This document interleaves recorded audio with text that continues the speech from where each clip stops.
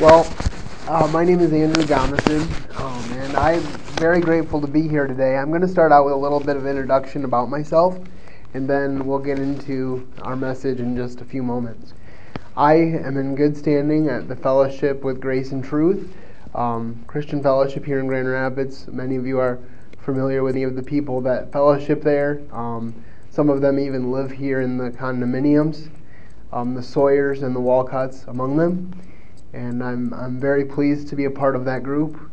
The Lord has really blessed me throughout my life, and one of the ways that He blessed me is that He put me in a Christian home and allowed me to grow up with parents that taught me two very important things. One was to love the Word of God, and the other was to love children. And I guess going along with that is also loving the elderly, because God calls us to care for those who cannot care for themselves in all stages of life. So I think it goes hand in hand. But throughout my life, I've known that God had a calling on my life, something that He wanted me to do specifically and specially. And over the last couple of years, God has really crystallized that vision. And 2 years ago, I started a ministry called Speaking for Him, where I go to churches or places like this, and I get a chance to share the most important news of all, the news of the Word of God, the Word made flesh, and also the many words of wisdom that He shared with us when He was here on earth. And I have big dreams and hopes for that ministry. Right now I'm praying for a tent-making vocation that would help me to make a living while I am getting this ministry off the ground. And I'm also praying very diligently for a life partner. The Bible says it's not good for a man to be alone. And even though I was raised in a family of 11 children and seem to always be around people, it's just not the same. So if you'd like to know how you can pray for me, those are two areas in which you can definitely be lifting me up in prayer, and I do appreciate it. And I was asked by Brian to bring you some reflections on the Christmas season as we are drawing near to it. And I was really struck afresh with a lot of amazing truths. And so before we get into that, let's open in a word of prayer and ask the Lord to show us what He has for us today. Heavenly Father, Lord, we just thank You for the opportunity to be here before You. We thank You for what You have shown us and what You will continue to show us. Lord, we pray that as we read these words, we will realize that they are just as true today as they were when they were written. And that if You have kept Your promises this far, You will continue to keep Your promises to us. We pray that You bless this time. We pray that You bless everyone in this room. We pray that we would leave here changed people, different from when we came in. We pray this in Jesus' name. Amen.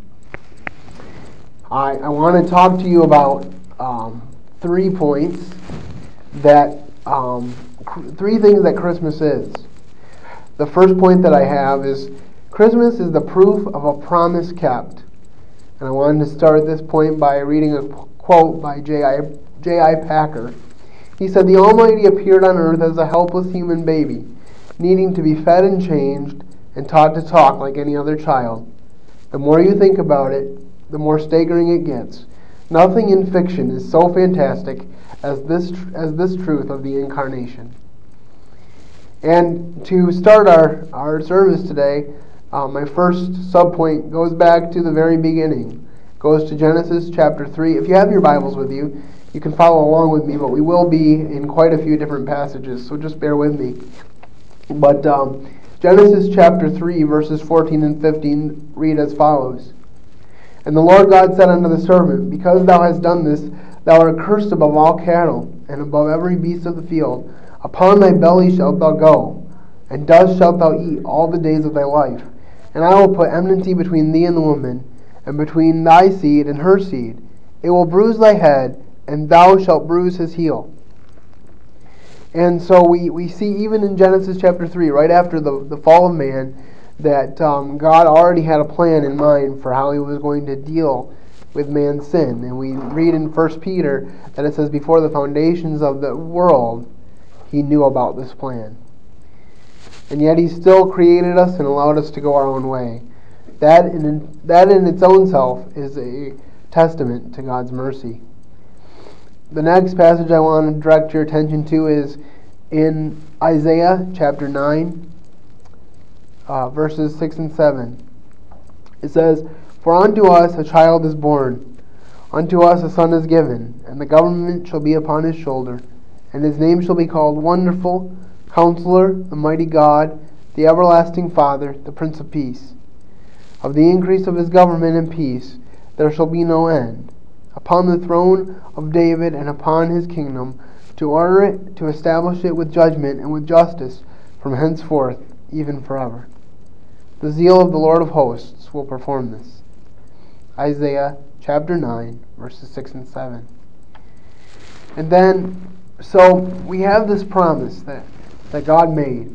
I'm not sure when he made it, but it's evident that hundreds of years passed and people were looking for the fulfillment of this promise and looking. And you would think that they would have been more than ready to accept it when it came. And finally, it did come. In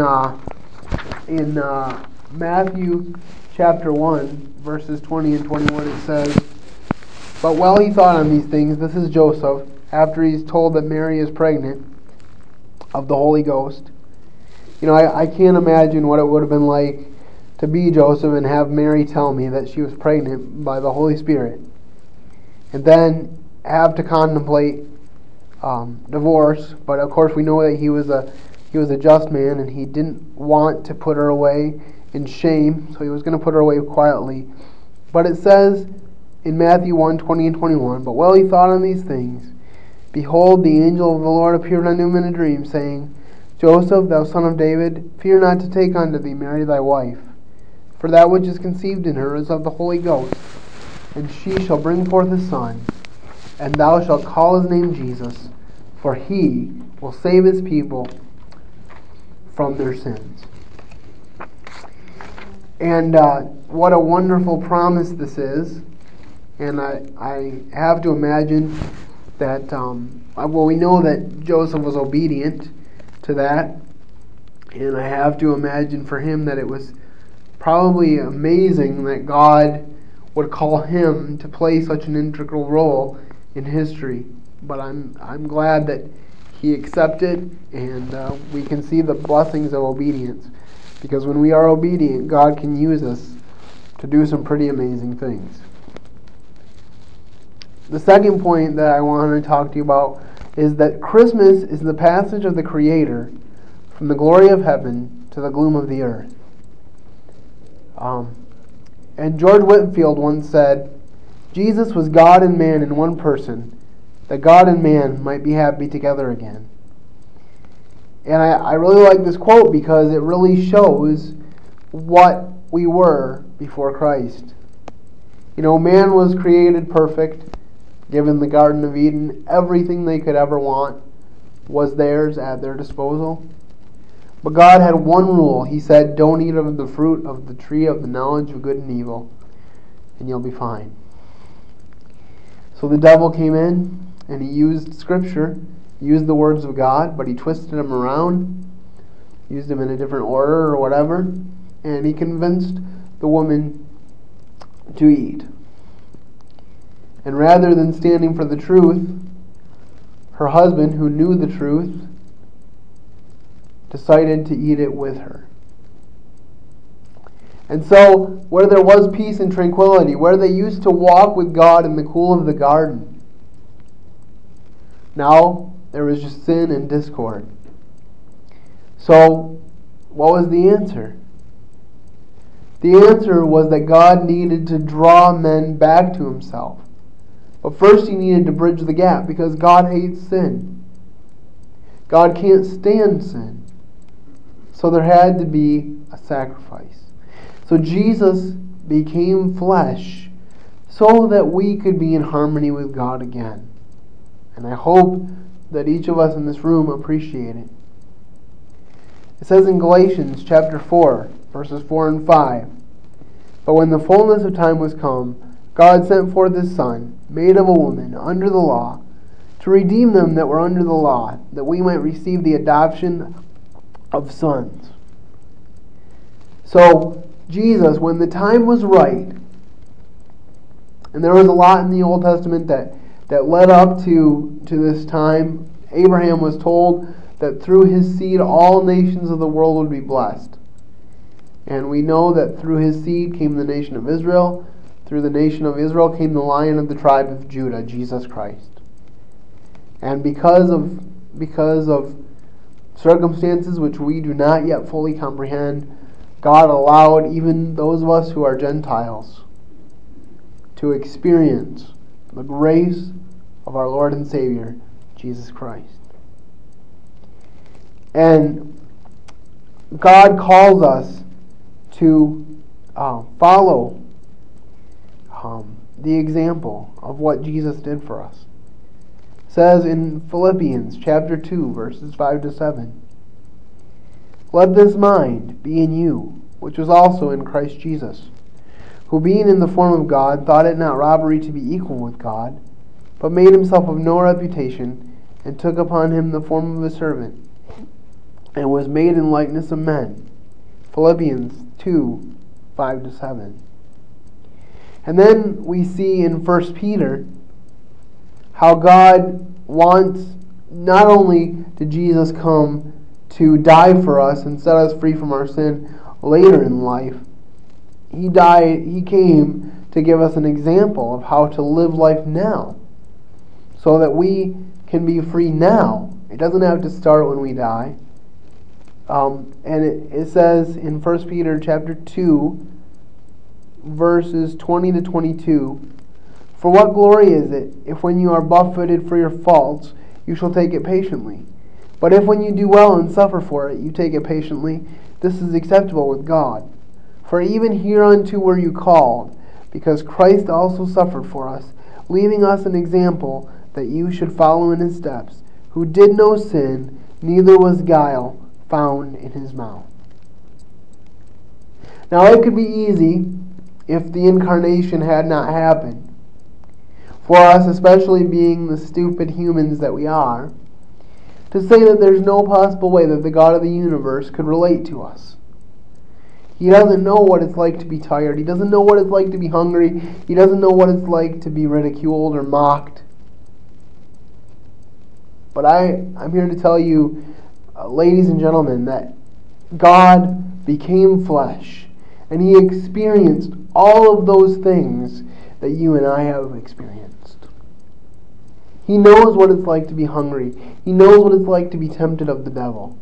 He definitely knows what it's like to be mocked and spit upon and beaten. So we can't say, the Bible says that we have a high priest that's acquainted with our infirmities, that knows about our frailties, because he took on human flesh. And not only did he take it on, but he kept it, because it says that one day we'll look on him whom we've pierced.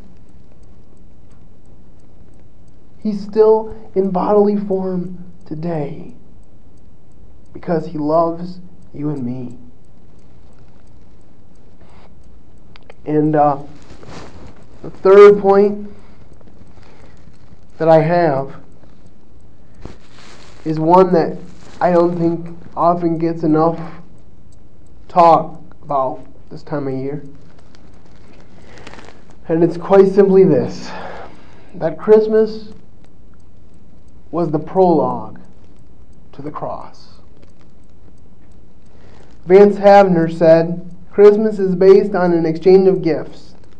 The gift of God to man, his unspeakable gift of his Son, and the gift of man to God when we present our bodies as a living sacrifice." And we see hints of this ultimate destination for Christ, even when he was a baby in the temple. When his parents went to circumcise him and give him to the Lord, they met a guy named Simeon. And Simeon said this. It says, and Simeon blessed them, Luke 2:34 and 35. Simeon blessed them and said unto Mary his mother, Behold, this child is set for the fall and rising again of many in Israel, and for a sign which shall be spoken against. Yea, a sword shall pierce through thine own soul also, that the thoughts of many hearts may be revealed. And I often wonder if these words of Simeon went through Mary's mind when she was standing at the cross and watching her dear, beloved Son die for us. And hearing her Son say, Woman, behold thy Son, to John and her. And then to say to John, Behold thy mother. And it says from that hour, John took her into his home. And what I find interesting about that is that even though he was the Son of God, and he was accomplishing an eternal mission for us, he still did not forsake his earthly role as her oldest son to care for her on a physical level. Once again, this is an evidence that God understands, that God in the flesh, Jesus Christ, understands what it's like to be a human being, to be a human son. Because in that moment in time, he was once again Jesus, the Son of Mary, and he was making sure that she was provided for when he left. Jesus himself talked about his final battle when he was before Pilate, when he said, My kingdom. This is John 18:34 and 35. My kingdom is not of this world. If my kingdom were of this world, then would my servants fight. Then I should not be delivered to the Jews. But now is my kingdom from hence. Pilate therefore said unto him, Art thou a king then? Jesus answered, Thou sayest that I am a king. To this end was I born, and for this cause I came into the world, that I should bear witness unto the truth. Every one that is of the truth heareth my voice.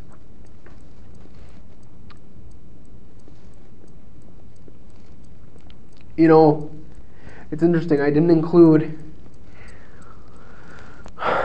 this verse in the passage, but I'll reference it anyway. That after this whole discourse, after this discussion, Pilate looks into Jesus' eyes and says, What is truth?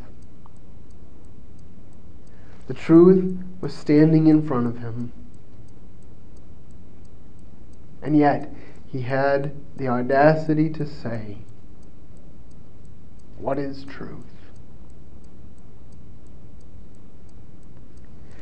I know that many of you are believers and that you love the Lord.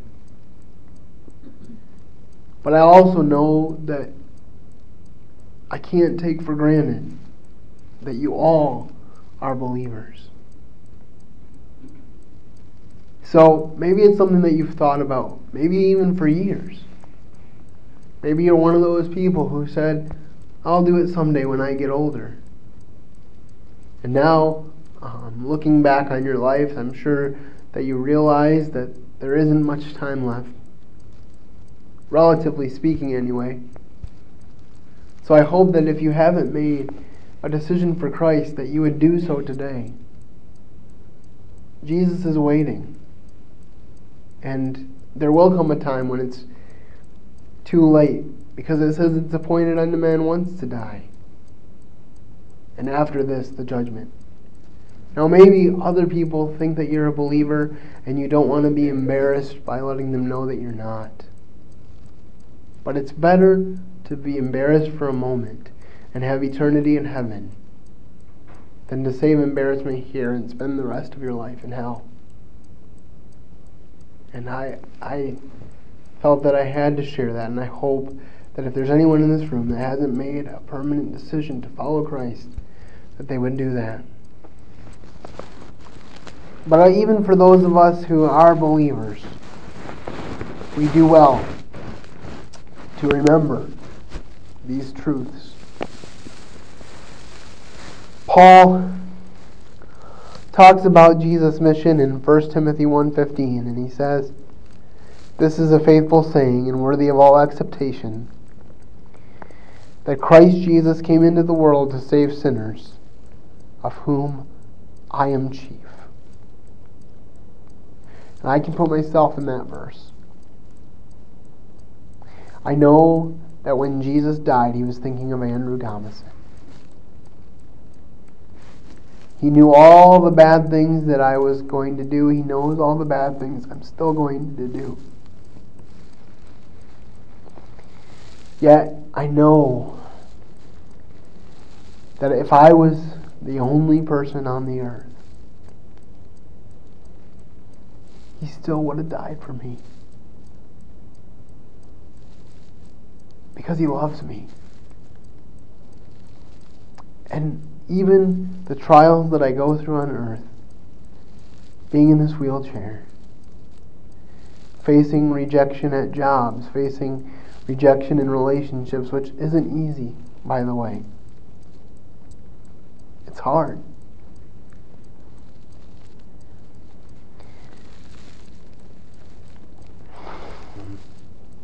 I've had a rough couple weeks again because certain things haven't worked out, certain doors have closed. But I know that the trials of this life are, to a certain measure, what God uses to keep me close to Him. You know, I could only run so far before my battery would die. And I'm so glad that God allowed me to be in this wheelchair because it saved me a lot of trouble. Now, it took me 14 years, or 9 years after I became a Christian, to really realize how much of a blessing it was. And like I said, some days are still harder than others. But the bottom line is, I know that God created me the way He did because He loves me. Because He had a plan for me. And that He's put people in my life that truly appreciate who I am and have helped me to reach my potential. And I can only pray and trust that He will continue to do that. In Hebrews 12:1 and 2, we read a charge. Once again, referring to the cross, it says, "Wherefore, seeing we are compassed about with so great a cloud of witnesses, let us lay aside every weight, and the sin which doth so easily beset us, and let us run with patience the race that is set before us, looking unto Jesus, the author and finisher of our faith, who for the joy that was set before Him endured the cross, despising the shame, and is set down at the right hand of the throne of God." I don't think even I fully comprehend what that means.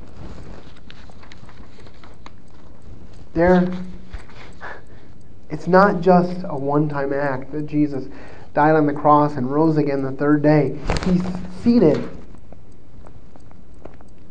He's seated at the right hand of God.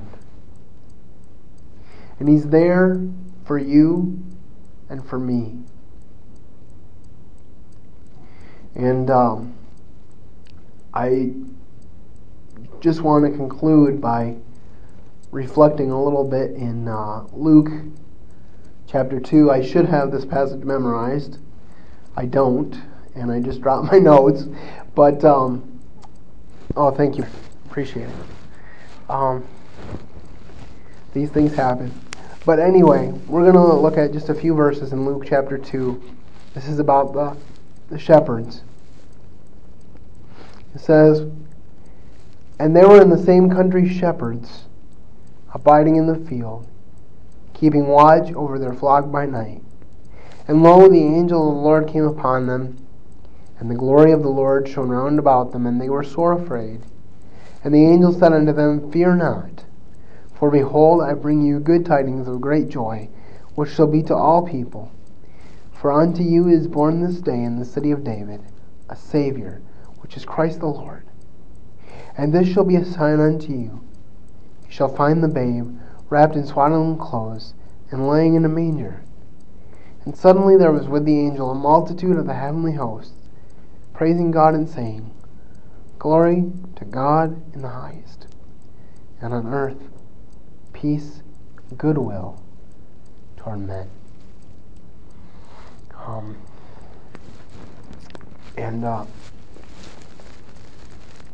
It's amazing with all the people that he could have appeared to, that he chose to appear to shepherds.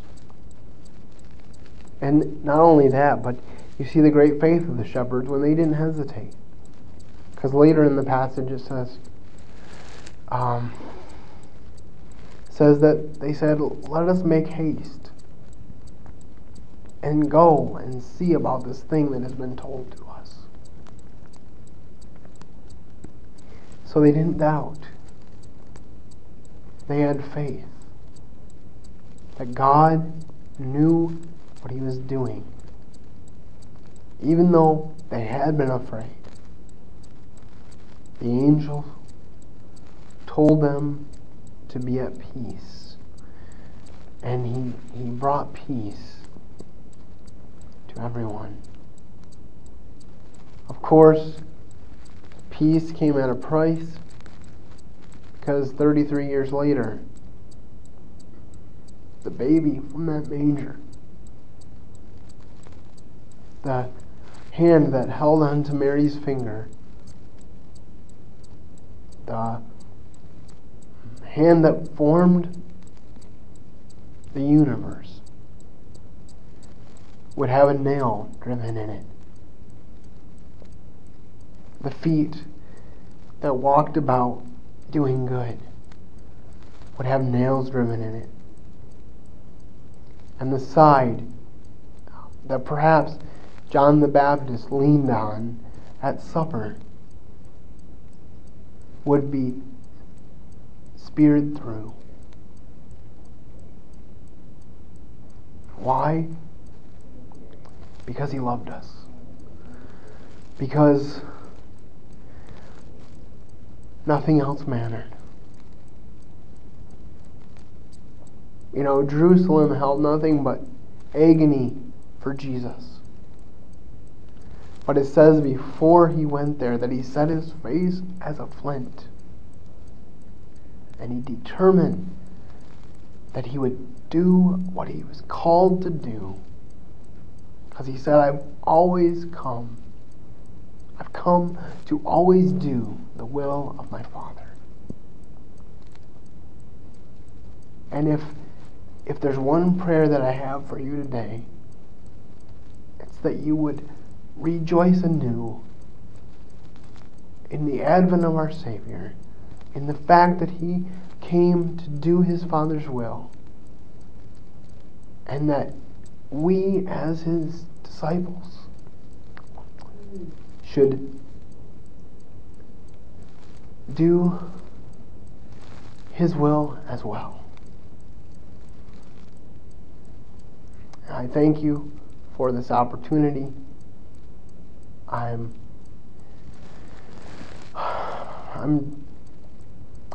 actually kind of overwhelmed at what we just talked about, because it's so amazing that the God of the universe would care about each of us the way he does. And I know this isn't a Christmas song, but it's a song that I really resonate with and just kind of tells my testimony. And so I hope that you will bear with me. And I hope that these words, even though they're not directly tied to Advent, will bless you as we end tonight, or today. Shackled by a heavy beneath the load of guilt and shame.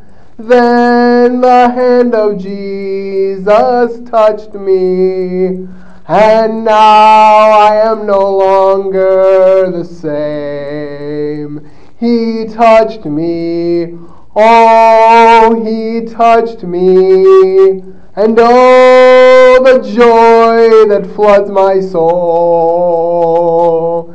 Something happened, and now I know he touched me and made me whole.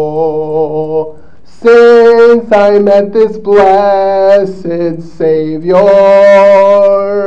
since he cleansed and made me whole, I will never cease to praise him. I'll shout it while eternity rolls. He touched me, oh, he touched me. I know the joy that floods my soul. Something happened, and now I know he touched me and made me whole. Let's close in prayer. Heavenly Father, we thank you that you sent your Son to walk among us, to get dirty, to get tired, to be tempted, and yet to never sin, to never give up, and to follow your plan until he was able to say, "It is finished." We praise you and thank you for this. I praise you and thank you for everyone in this room, and I pray that you will bless them abundantly as they seek to follow you. In Jesus' precious name, amen.